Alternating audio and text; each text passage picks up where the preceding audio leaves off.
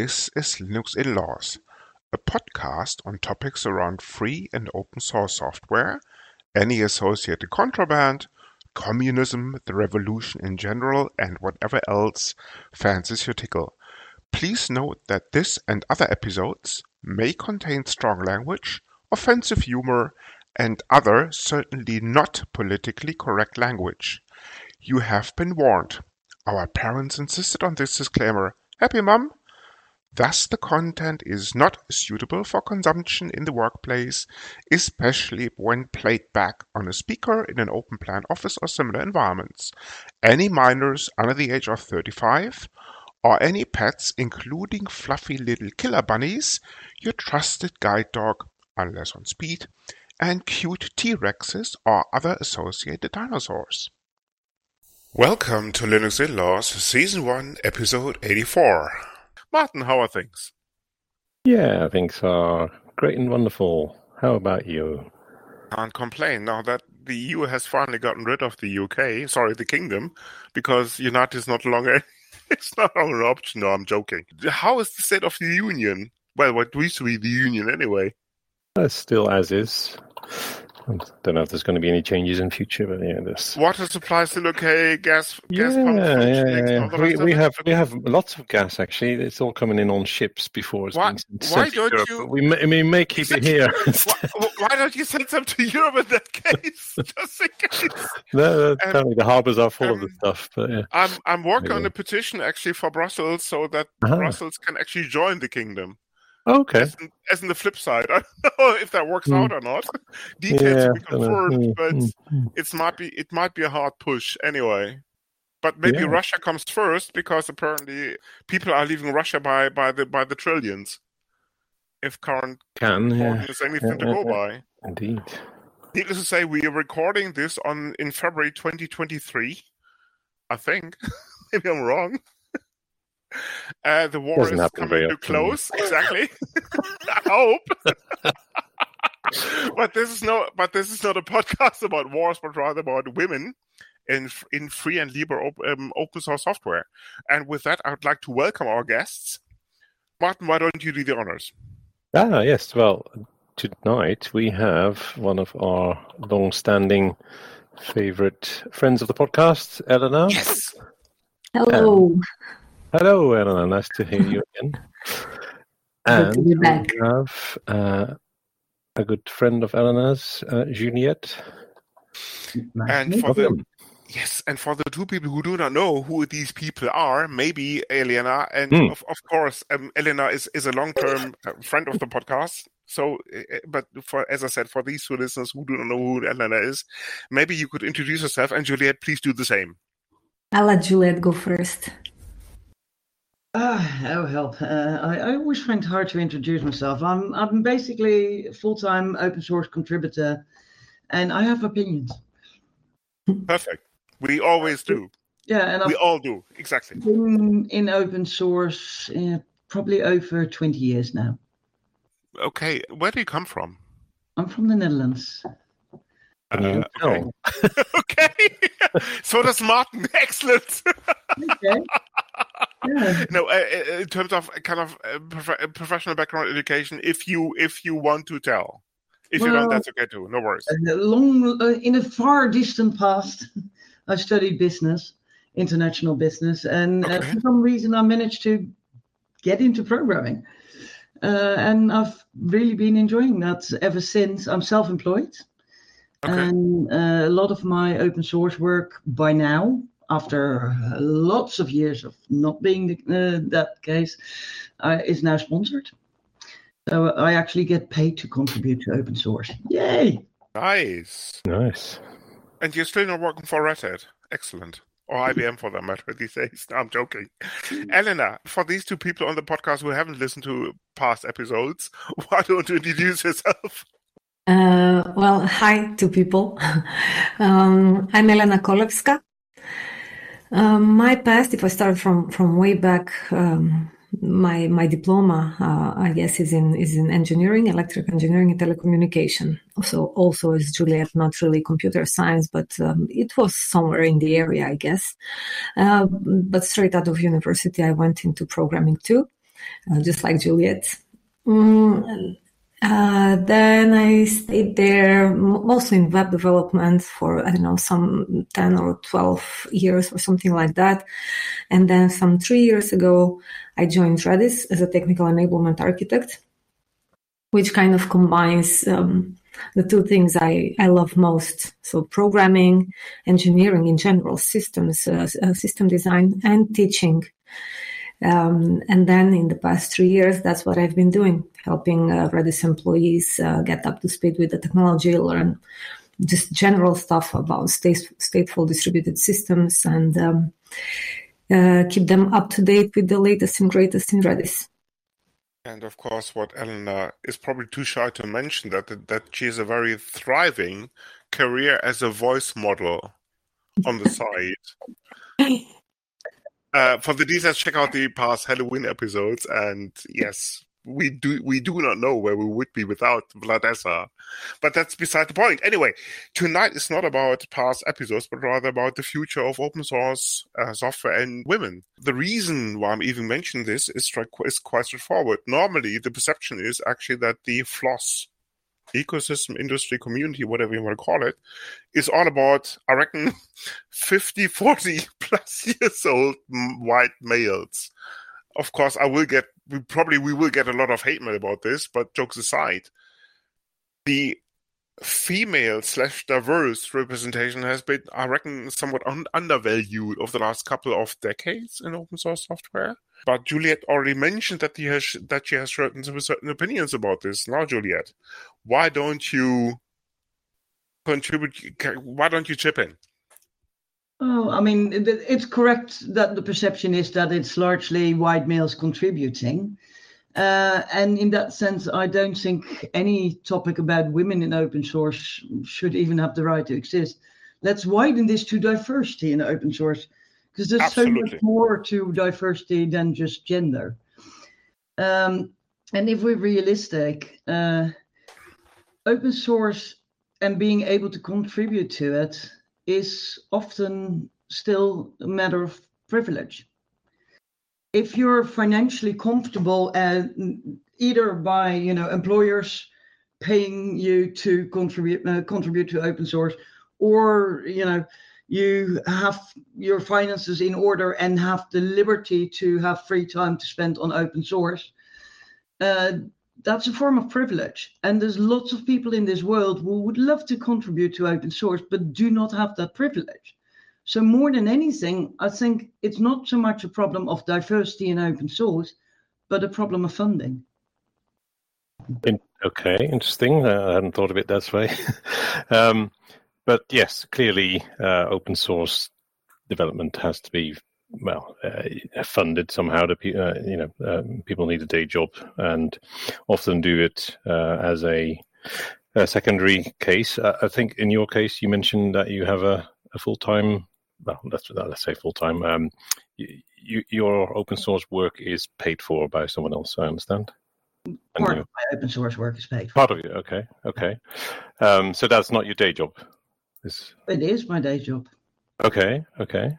But part of my day job is unpaid. I'm self-employed, so I decide what I work on. Well, that's quite nice. Okay, so the sponsorship I currently have does allow me the freedom to make those choices. There's been times when I had a lot less freedom because I didn't have the finances as much to be able to make those choices myself. Yeah, I understand. We had various people in the past on around the funding of open source, and clearly it's something that is undervalued as a model, right? It's very much dependent on people getting sponsorship or doing it in their own free time in some cases, or being, as you say, being sponsored by organizations. But there's not that many. Not all projects are as lucky like that out there. Projects is definitely not that lucky. The majority of projects are completely unfunded and volunteer work. And I also see from my business background, massive business risk in that, because the world is currently running on open source software. Yep. Yeah. Everyone, as of midnight tonight, would have to pay €1 or $1, whatever your preferred currency, for every open source project they use, whether they knew they were using it or not. By tomorrow lunchtime, the world is bankrupt. The world economy would be bankrupt. This is how big open source. I think it's heading there anyway. Even without being You certainly have a point there. Yeah, I know what you mean. There is a privilege that to be able to contribute to open source, and the gatekeeping is also in that privilege in a way. It's difficult to start contributing to open source if you don't have some form of funding or support to do so. No, that's a very interesting perspective. Agreed. But I wouldn't keep it to the world, Juliet, because as you rightly observed, I reckon the whole universe is running on open source. I just have to take a look. At any ordinary tech stack in any given enterprise, even small or medium size. 90%, I reckon, is reusing components from mobile devices right up to complex enterprise stacks. I mean, your dishwasher is using coal. Your car is using coal, just to give an example. That's exactly it, yes. Yeah. Martin, sorry, you had a point. You had a question. No. Well, my car isn't because it's quite old. But yeah. You're still driving this 60-year-old banger? Okay. No, but yeah. So okay. If we go back to the original point, so working on open source software requires funding, which is not easy to get by. Have you thought about how we could change that situation? I've done a lot of thinking about it. I have not come up with a solution yet. I mean, part of it is also like once money gets involved, you also change the dynamic of teams, because then you get the question, how is that money going to be divided? And who gets what money and how is that broken down? And as soon as money comes into play, the team dynamics change, which can break an open source project completely by breaking the atmosphere of collaboration.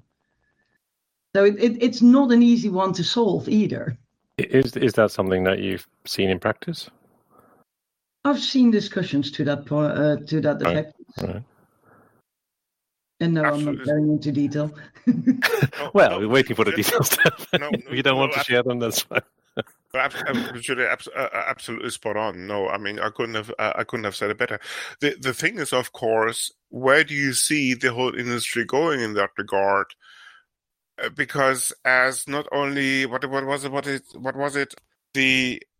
And details may or may not be in the show notes. The likes of it wasn't Shutterbleed, but something else, Bashbug and some other major open source, for want of a better expression, challenges outlined quite clearly. I think at least the OpenSSL vulnerability was boiled down to somebody or to a very small number of people doing this on their side. And if you take a look at the attack surface of any major open source component alone, chances are that OpenSSL plays a very kind of prominent, let's put it this way, role in set architecture and thus attack surface. So if you rest this whole thing on somebody's or on the shoulders of a small group, you are clearly taking your chances. With regards to funding. We've seen Heartbleed already, which was an OpenSSL. Thank you. Yes. And only once Heartbleed became big news, people suddenly realized this was a project which had been maintained by someone in their attic for 22 years without any form of money. I mean, this is the reality. Whether it's OpenSSL or curl or any software, there's always some dependency somewhere in the stack which is being maintained in this way. I mean, one of the projects I use a lot, mostly, I'm lightly involved with, is PHP. PHP runs 80% of the internet as a programming language. Last year, an article came out which basically highlighted that the buzz factor of PHP at that point in time realistically was 2 people. And 80% of the internet runs on it. Yes, of course, for those listeners out there who don't know what the bus factor is, essentially the bus factor means if you have one or two people maintaining a very important project, if these two people are run over by a bus, and hence the name, this project will be dead because you don't have any successors. And this is exactly the reason for this so-called bottleneck, in inverted commas, of course, that if only a few people maintain a project, you have an issue with regards to the risk involved. And that's exactly what Juliette is referring to by the bus factor. Yeah. Just for these people. After that article came out, the PHP community has taken action. A foundation has been created, which is not directly involved with the PHP project. They're two separate things. But the foundation is a manner to raise funding and to then fund select developers who contribute to the PHP project and request funding. So there is action being taken there because the risk is just too big. And I think a lot of companies have no clue how big the risk they run is by relying on open source without any form of give back. Open source initially was based on give back, either in code or in money or in documentation or in translations. There's so many ways you can give back. But that whole, because open source has become a commodity and become so popular, people using it nowadays don't actually know the philosophy of open source anymore. And they're not giving back, but they are relying on it to be stable for their business. And when it's not, open source maintainers get a load of grief. I know people who've had death threats. And it's like, they're doing this for free. You've never paid a penny. And you're using their software to run your $1 million business. And you are sending them death threats. True enough. I mean, Systemd comes to mind. I think Leonard has received at least 2 or 3 death threats for certain architecture choices, but no jokes aside. Sorry, not jokes aside, but rather past aside. But on the other side, another example for this bus factor would be Log4j. I don't think that more than 2 people maintained this logging library for Java, and given the fact that this is used left, right, and center across the universe, sometimes to add, and people, if you do not know what Log4j is, check out your news feed going back to December 2021, because the details are in there. You will certainly see that this is actually a major enterprise issue on a global level. And it's not just security issues like this. It's also the whole culture. I mean, I don't remember the exact name of the package now, but it was a package last year in August, I think, in NPM, where the maintainer had a mental health break, and as in mental health crisis, and they introduced a security issue into their own package, which was used by millions of projects. It got reverted by NPM, but the fact that this happens with mental health is something which nobody watches. If you're doing your own thing in open source, you're not employed by a company, or when people aren't always aware of the kind of dynamics which get into play, and the pressure which maintainers feel, the responsibility maintainers feel to fix security issues, to fix bugs, to keep their users happy is huge, but it also takes a toll. Couldn't agree more. I mean, full disclosure, I'm an Arch package maintainer, and I know exactly what you're talking about because my day job is something completely different, and I'm just doing this on the side. Yeah. Recently I interviewed the current maintainers of Redis, the open source project, and among other things, they said we are really, really tired. And they're being paid, so that's their main job. They're being paid for it, maintain Redis. But it's really, really hard. There is no break. You always feel like you're responsible for that thing. So even on Saturdays and Sundays, you always pay attention. Maybe, with just the corner of an eye, you just scan through an email just to know, hey, is this something really urgent? Has there been some vulnerability discovered? You always have it at the back of your head. You're never completely 100% relaxed. You cannot really take a long holiday. You know that if you're away for 2 weeks, when you come back, you're going to be completely overwhelmed with issues and works. Is that part of the fact that being, an open source maintainer or even a part of the board or whatever you want to call it, means that you've got that exposure as well, right? Which as a developer working in a company you don't have. So. Sorry, exposure is sorry. I really don't mean any offense, but it's so complete bullshit. It's the same. Speakers in tech generally don't get paid for speaking. Yeah, but do it for the exposure. No. I mean, you are getting paid to organize a conference. Are you paying the people who organize the lunch? Yes, you're paying for the lunch. Why are you not paying for the speakers? People are not coming to your conference for the lunch. They're coming to hear the talks. Similar with open source, exposure is not the thing, especially with well-run projects. Well-run projects will generally be, just running in CI in the background.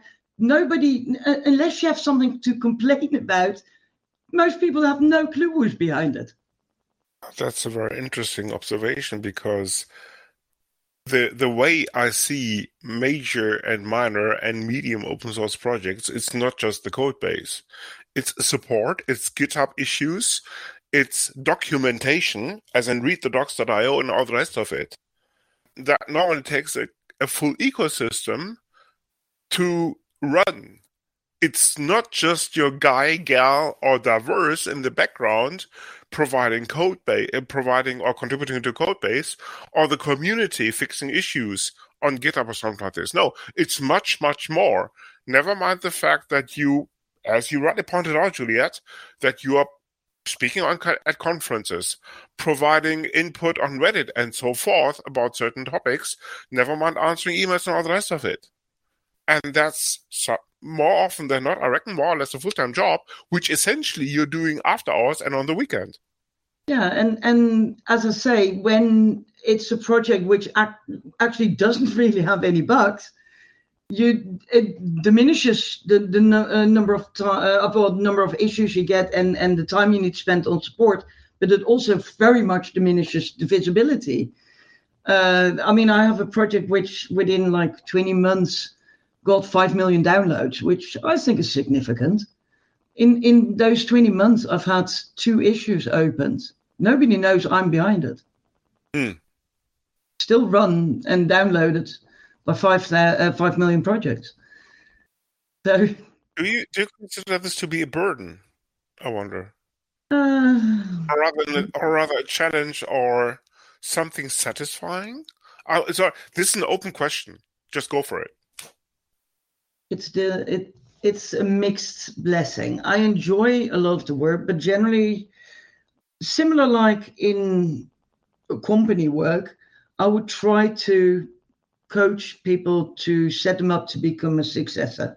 Because at some point, I want to move on, because, at some point you've explored a certain space and you've learned what you had to learn there, and you want to move on to something which is new and technically challenging for you again. And unless you set up successors for yourself, there's no way you can move on, and it really becomes a drag. And it becomes more and more difficult to bring up the energy to maintain a project. Very interesting perspective, Julia. Switching tack a little bit to Elena. If you're working for enablement at Redis, I reckon this is, I'm almost tempted to say, a multiplying factor in terms of you are enabling the people who enable the community. So I reckon in your role, you are contributing quite a lot to the overall progress of the FLOSS, never mind Redis ecosystem. Well, I mean, thanks for putting it that way. I guess I haven't really been looking at it that way, because you only see the first level, right? I see directly the people I'm working with, my direct, let's say, customers, quote unquote. But indeed, you're right. They are then the people who enable the community.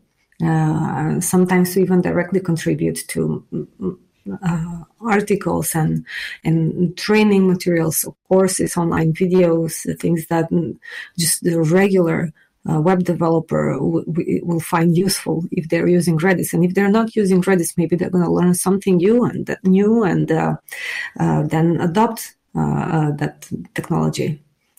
So I guess you're right. No, I mean, granted, you are backed by a commercial entity called Redis, fair enough. But at the end of the day, it's an open core company, meaning that the core IP is still open source, licensed under a BSD. If I'm completely mistaken. So the onus is still on GitHub and other communities to drive this forward. And needless to say, there is a steering committee in place that drives the technology roadmap. But given the fact that you are employed by Redis, I reckon I wouldn't say onus, but rather the focus is also on enablement, basically to ensure that the community is educated about the roadmap and all the rest of it. I reckon that's a very, very pivotal role as such. And correct me if I'm wrong. I mean, the job description itself does not deal directly with the community. I guess that would be more our education team. But we do enable the education team too. That's exactly it, yes.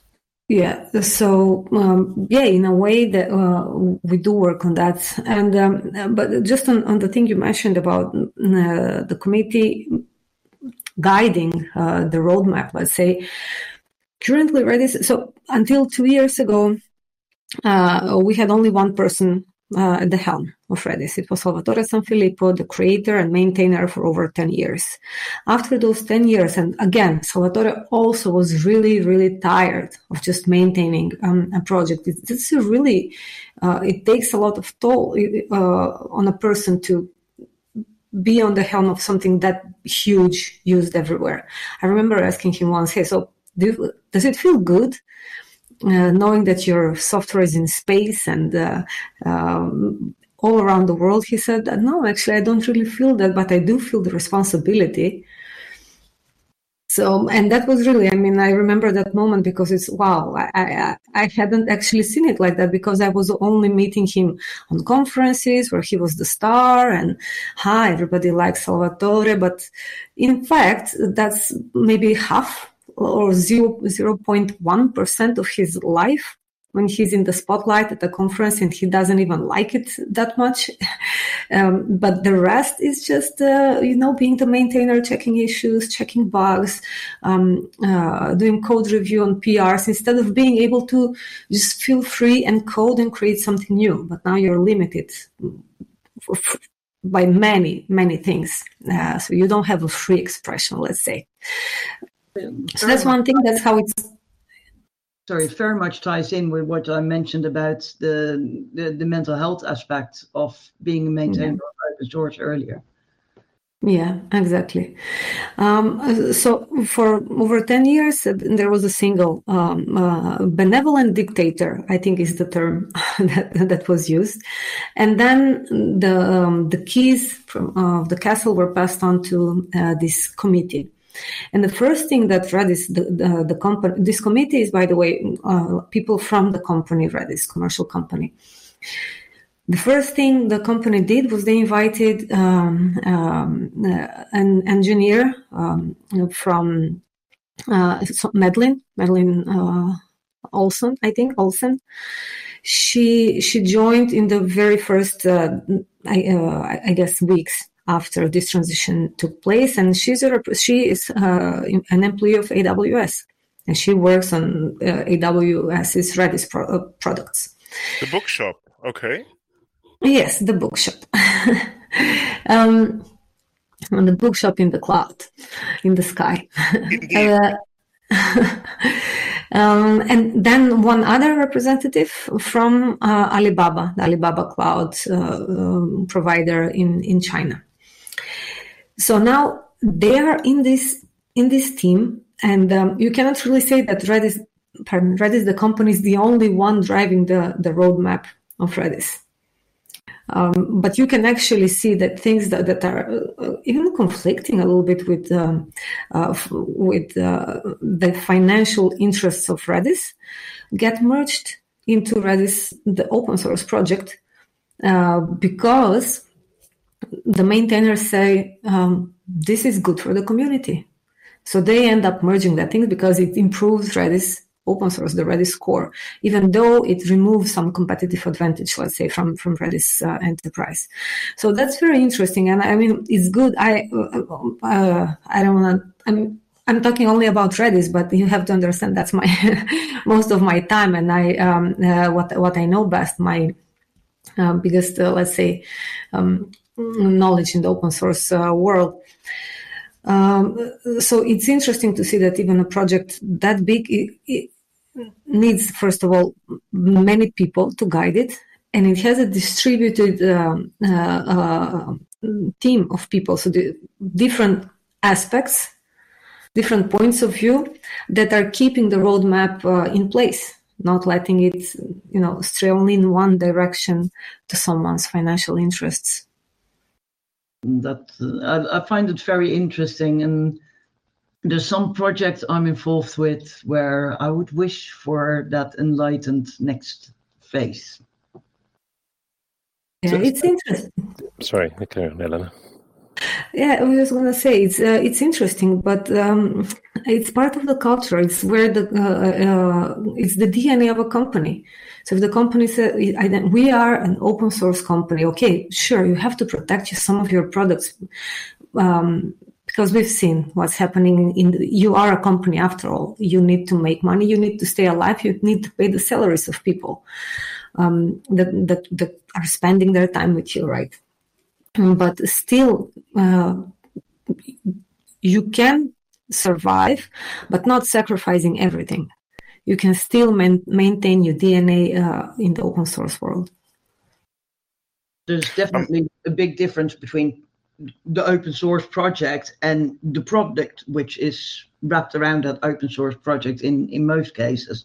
There are lots of companies often making lots of money of open source without giving back. There's also companies which do give a lot back to open source and build their business around open source.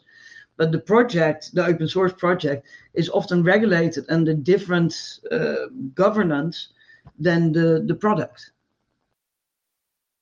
Absolutely. I mean, the whole thing ranges from, I'm tempted to say, typical open core companies like Mongo, like Couchbase, like Redis, of course, right up to the purebred like Nextcloud. And for those people who don't know Nextcloud goes back to a project called OpenCloud that now is an open core company, but the proprietor decided a few years back to fork the project because he wasn't happy with the circumstances at OpenCloud. And now Nextcloud is a pure, in the original Red Hat sense meaning, of open source, as in everything is open source and you just make the business model centered around services and professional and support and all the rest of it, similar to Nextcloud, where you find the complete code base on GitHub, and the company makes its money from services and support.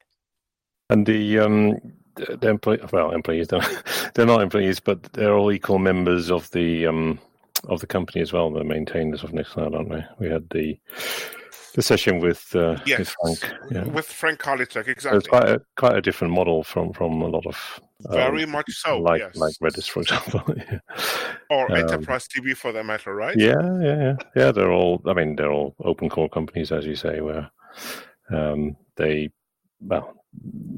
pay the salaries of a large number of the people maintaining the project, if not all of them, of course, because there's multiple maintainers of not just of one company. But I was going to ask Julia a question. Your journey into open source, and do you have any kind of advice that you would give around knowing what you know now, how things have developed?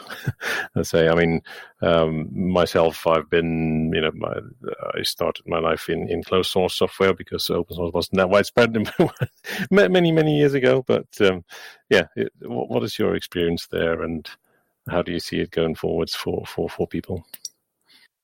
Well, for people who want to start contributing to open source, start with something you feel comfortable doing, and don't let yourself be discouraged. If in doubt whether a contribution is welcome, open an issue and discuss it first. Don't waste your time on things which may not be welcome. At the same time, don't let yourself get discouraged, and definitely don't let yourself be put off by people who act as gatekeepers, because that's still happening a lot. I mean, I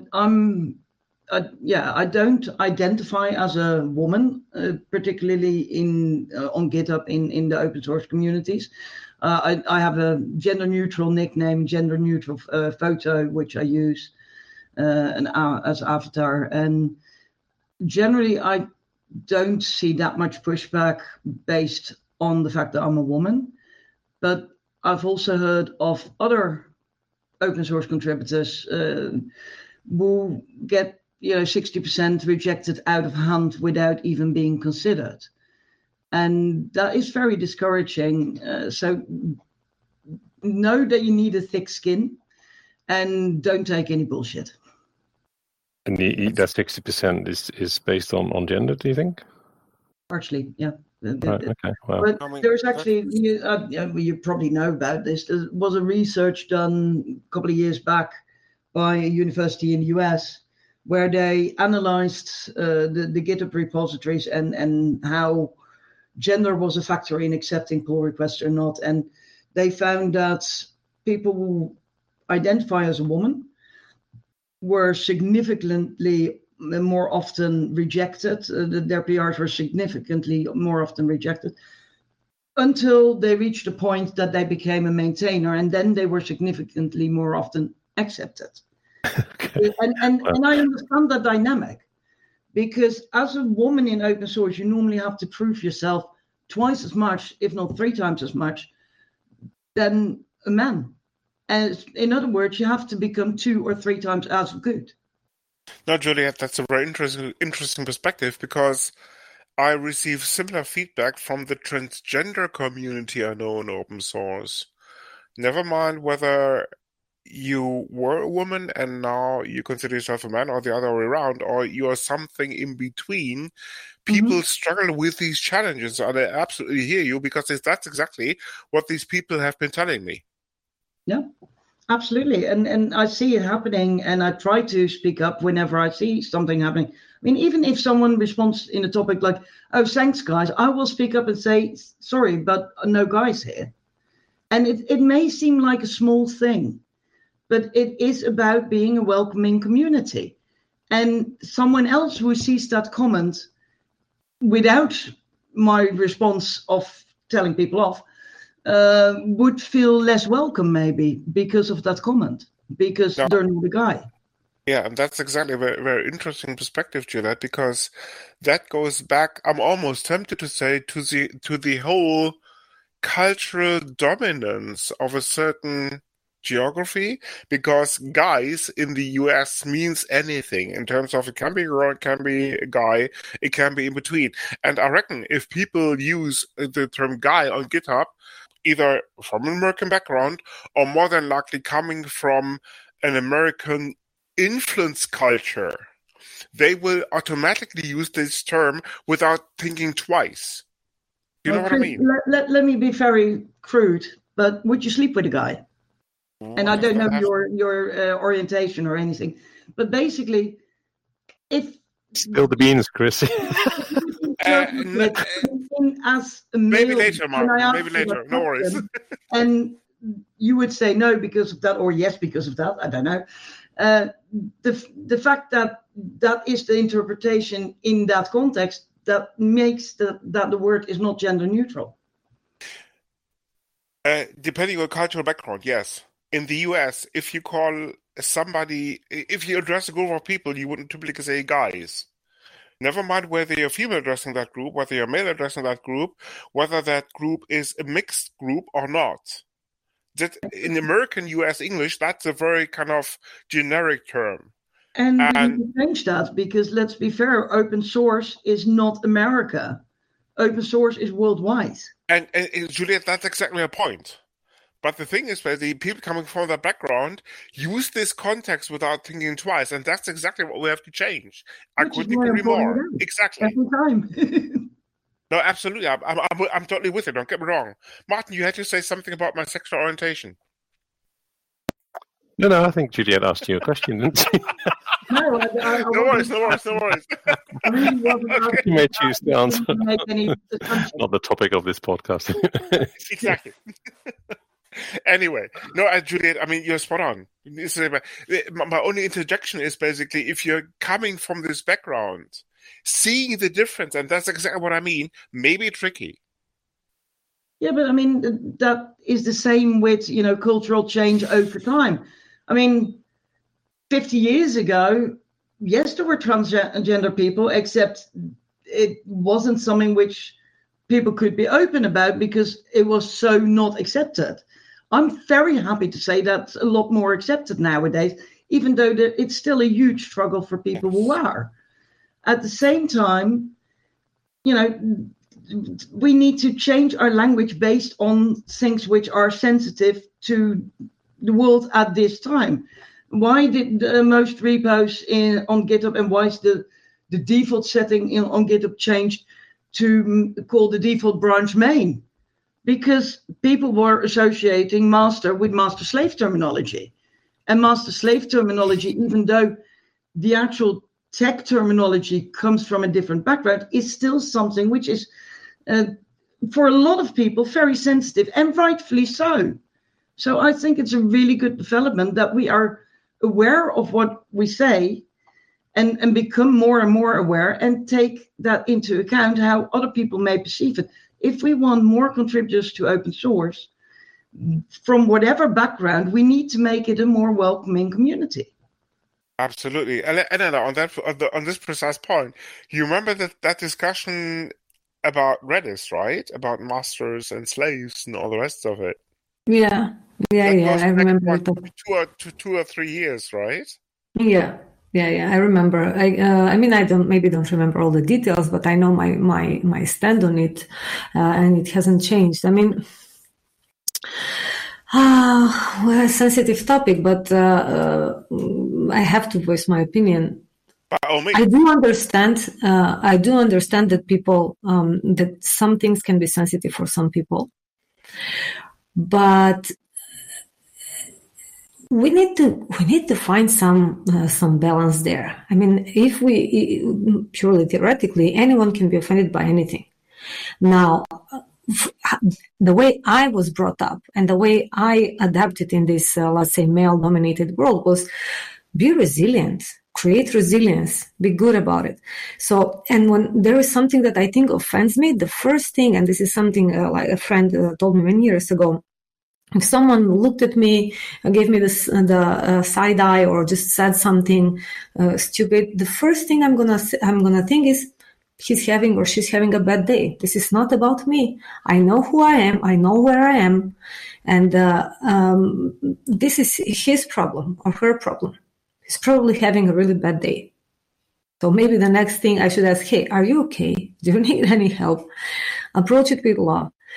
I personally didn't like the master discussion because I thought it was very Americanized. And that's not fair. So I remember actually Salvatore had a health problem. He posted something on Twitter that exactly because of that fire that he took. You need to change master to main. To me, master is Leonardo da Vinci. He's not some slave master in America. The word slave comes from Slav. So I'm a Slavic woman, and I'm not offended. So we've been like the original slaves, and that's something in the past. I mean, sure, it's maybe not even that much in the past. My people have suffered a lot. Even my generation has suffered a lot by being who we are. But that's to me is in the past, and it's just one meaning of that word. Master to me is Beethoven, is Leonardo da Vinci. So now, but when a small subset, and it is a subset, of American people say, we are deeply offended by this master word because that to us, that means this thing. And then the whole world has to adapt. I think that's a little bit like, hey, we are the ones who decide how things are going to be. So instead of just maybe creating this resilience, adapting to the rest of the world, hey, maybe this is just us. Maybe this is just our projection. We are projecting. No, the whole world has to adapt. And I think that's not very fair. I don't think that's necessarily true, though, because that discussion is also happening in my country. And that's maybe inspired by the discussion in the US, but that discussion about slavery is still something which is very prominent for a lot of people. And how much effort does it take to change that terminology from master slave to primary replica? It's a small terminology which will make the community more open to people from the more diverse backgrounds. And I find that very much worth the effort. Well, when we say the community, I mean, do we actually have numbers on this? Or do we just say because we've seen some people being more loud in an issue? Because to me, sometimes it looks like that. I've seen many threads or private conversations where people say, well, I mean, I don't support it, but I mean, it's not worth it to go out and say that you don't agree. It's not worth it because they're loud, they're going to cancel me or things like that. And I agree with the cancel culture and canceling someone. It has proved very useful in many cases, but we shouldn't be generalizing. We should really look at things with fair eyes, trying to understand all aspects. In interesting perspective, I reckon I'm almost tempted to say, playing devil's advocate, we are finally getting somewhere because that's a very challenging and interesting perspective. So, playing devil's advocate now, Elena, the whole slavery thing that Juliette rightly mentioned, we just going to lay it to the wayside? Or because, I mean, that's at least in some parts of the community, that was the whole origin for this whole discussion at some stage. So you will feel comfortable with kind of continuing this master slave No, actually, with the slave thing, I think that's stronger. So this is, and I maybe it sounds inconsistent now, but I believe I'm being actually consistent because I'm thinking we should look every little thing with in its own spot, separate from each other. Okay, slave, I understand. Slavery is the worst thing we as a human beings have done. And the imperialist countries, Netherlands, UK, Portugal even, where I live currently, they've been a part of it. And I understand that some people now, first of all, feel ashamed that their ancestors have done it. And others, on the other side, other people feel offended and emotional and hurt because their grandparents or grandparents have been a slave. So my very good friend, a very good friend of mine, his grandfather was a slave. And that's not easy on you, but that conditions you, that changes your life. Your start line is way in the back. So I was actually fully in support for changing the term slave to a replica. But the term master, I didn't see a need for it. I really didn't see a need for it. You don't think that the history of computer science in terms of nomination and denomination, where master slave has been a selling term for the last 30 years at least, if not 40, goes hand in hand? Because I fully concur with Juliette here. It's time for a change here. Absolutely. Yeah. But it's also the question is, what was the connotation of master, right? In in that scenario, it's not. I mean, I understand Salvatore's meaning of Leonardo da Vinci, but was that if master is used in combination with slave, then surely that's not the Leonardo da Vinci master, right? Yeah. I mean, he didn't, Salvatore, I don't remember him ever mentioning Leonardo da Vinci in terms of master. When he did it, I guess just, I'll bet that he didn't even think about it. But that was 13 years ago? You have to put that in the correct time frame. No one was talking about that 13 years ago. We're talking about it now. This is just like people like talking bad about philosophers maybe who lived 2,000 years ago, and now we're not going to follow this philosopher anymore because he used to date boys. He did? Because everyone did that, and that was considered like completely normal at that time. And it wasn't a trauma maybe even for the boys because they were just growing up with that as a normal thing. Who knows? I haven't been there, but you have to frame the thing that you're looking at in the right time, in the right context. Oh, but in that sense, I don't think anyone is assigning blame to the fact that people chose that term when they did in the past. They are just now saying, now with where we are in the culture of today, it may be a good time to change it. Yeah, and I agree. I think everybody's in agreement on that one. It's, as you say, not that hard to change a bit of terminology. Yeah, and some of these terms are quite outdated right now. They were not so well thought out at the time. But as you say, they may have been 40, 50 years old or even longer when books were written on these subjects. But the beauty about language is that it does change. Because language has always been an expression of the cultural background, never mind time, where it was minted, for want of a better expression. So the hope does last, I'm tempted to say. And let's be fair, I mean, the one thing we need to be careful about is about being dismissive when someone expresses concerns about certain use of language. Well, we may find it hard to actually feel someone else's pain. We can still have empathy for them. And that empathy is where we make that change. To change terminology, to change the typical phrases we use to, again, make the community more welcoming. Absolutely. That seems like a very sensible thing to do. The gatekeeper discussion we had earlier, I was going to ask a bit more on that one because we've heard this before, right, from other projects that, those maintainers or gatekeepers, whatever you want to call them, the people that have worked on these projects a long time and are in charge of the changes, they look at newcomers with, some scrutiny, right? Because they've been working on it for a long time. It's kind of their baby and so on. So, is that something that you have to take into account? Trying to, write pull requests and things like that as well? Would you say? You're asking me? Yourself or Elena? Yeah. What's your opinion, Janet?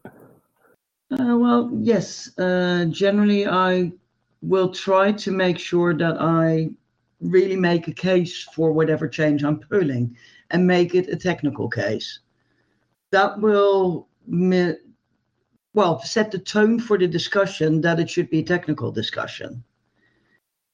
I see in the gatekeeping, I see a lot of people just being outright dismissive, not invented here,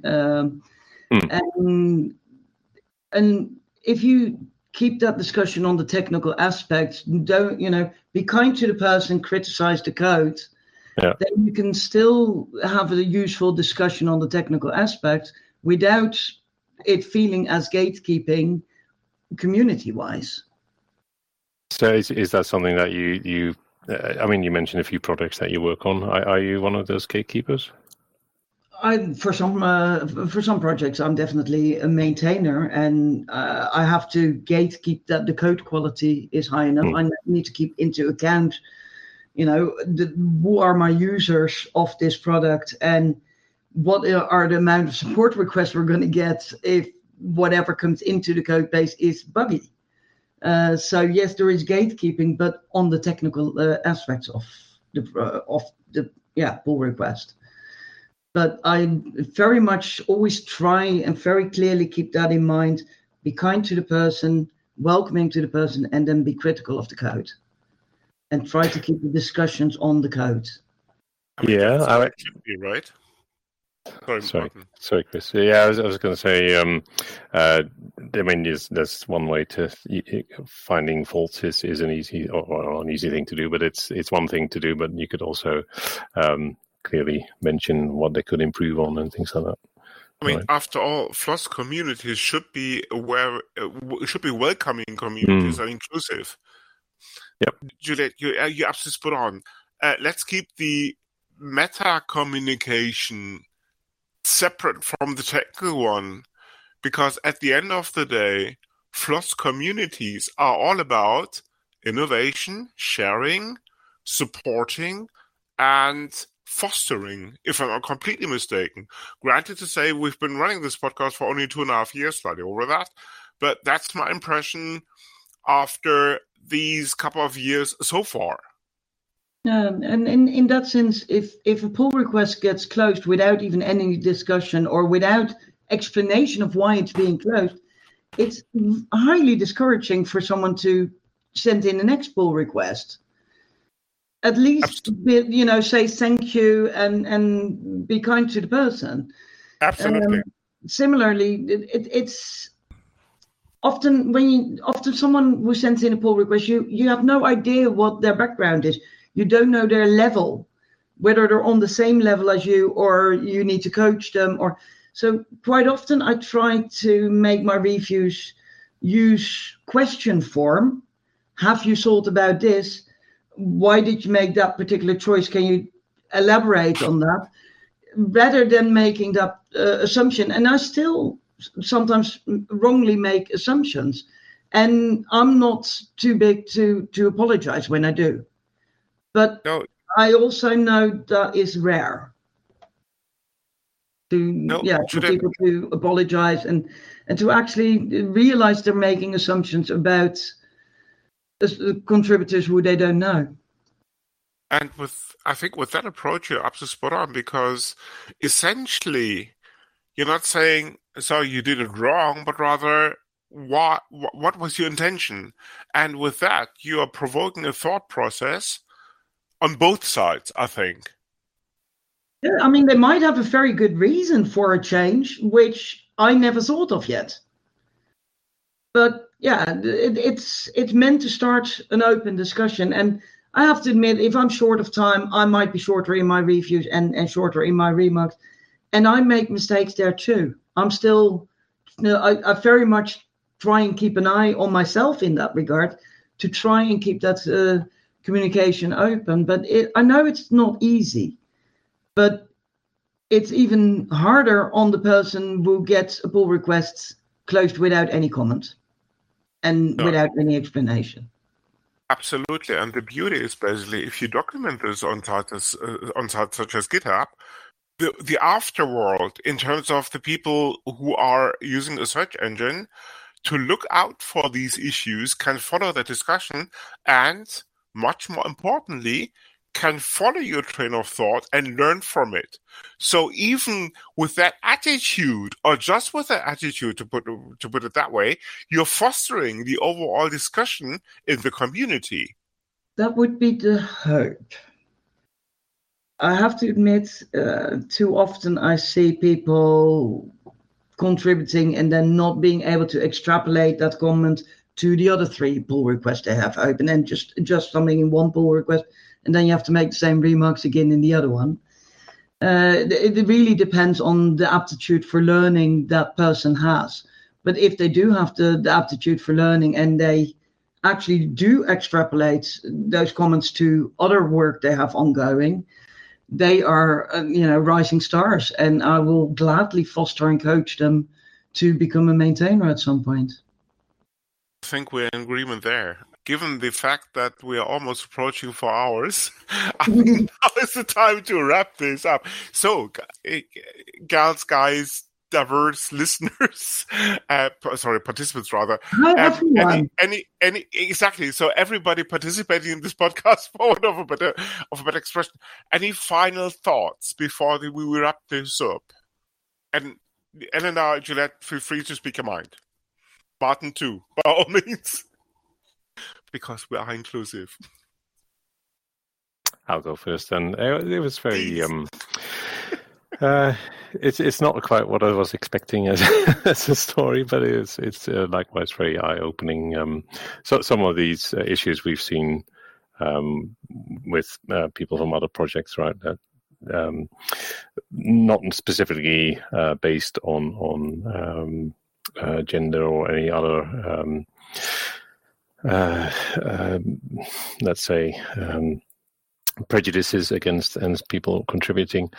But yeah, I found the let's say the financial context that being a hindrance a blocker to working on open source, quite an interesting point of view. Yeah, I couldn't also agree more with that part, and I know that was way in the beginning, but I didn't comment on it. I couldn't agree more, and then it's about privilege, and it's about differences between maybe also men and women. I just wanted to share. Well, every moment that I'm doing something outside of work, that's not spending time with my son, I feel guilty. I feel guilt. But I have many male colleagues who just say, at night I'm with my family and I'm on my laptop and I did this thing. And I'm thinking, how? I would really beat myself over that. I would be feeling that I'm not doing enough and I'm a terrible mom. So we are culturally conditioned.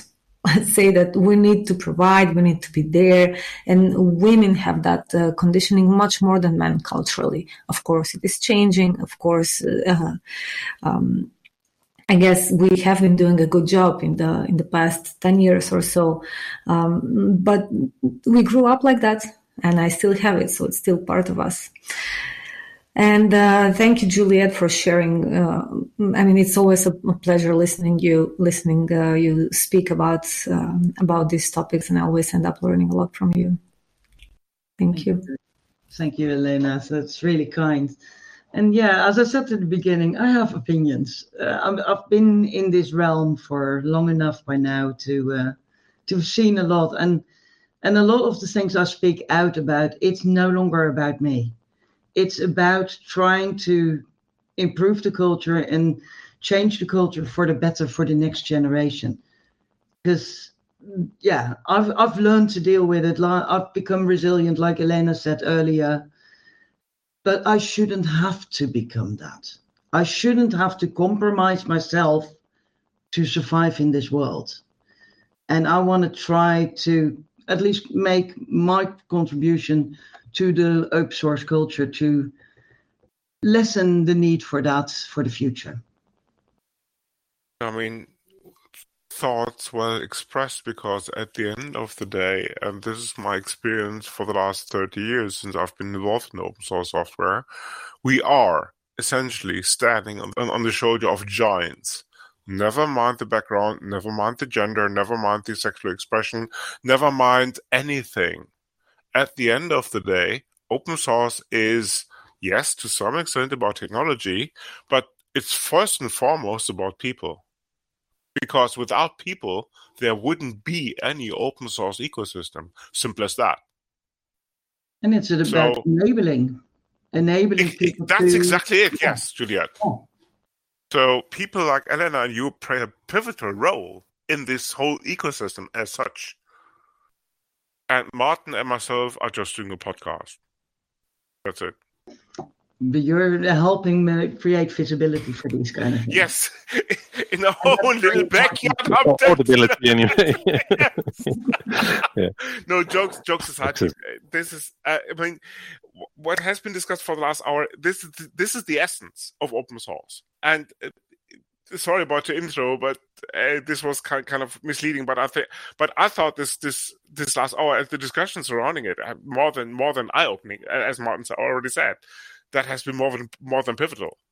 So with that, I would like to open the almost after show kick in terms of there's something called the Poxies that we discuss every episode. It's essentially something that has crossed your path over the last couple of weeks worth mentioning. Martin normally goes for lukewarm cat piss as in his favorite ales. I pick anything I like, but no, jokes aside, anything worth mentioning that you think is good for the community, now's the time. Let's start with Elena for a change, in terms of what is your POX? And of course, POX standing for Pick of the Week. Oh God, you really got me unprepared here. Okay, well, not necessarily related to open source, but you mentioned the cake. Anything. Okay.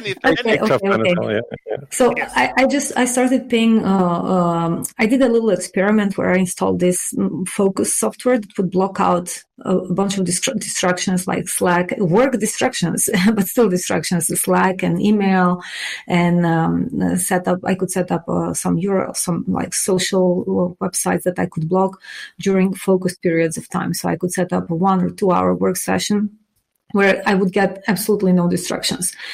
And it's very interesting because at the end of those 2 hours, all the blog stuff would pop back up and I would see that I would get, 5, 10 Slack notifications, a few emails that normally would have distracted me. And I look back and I have actually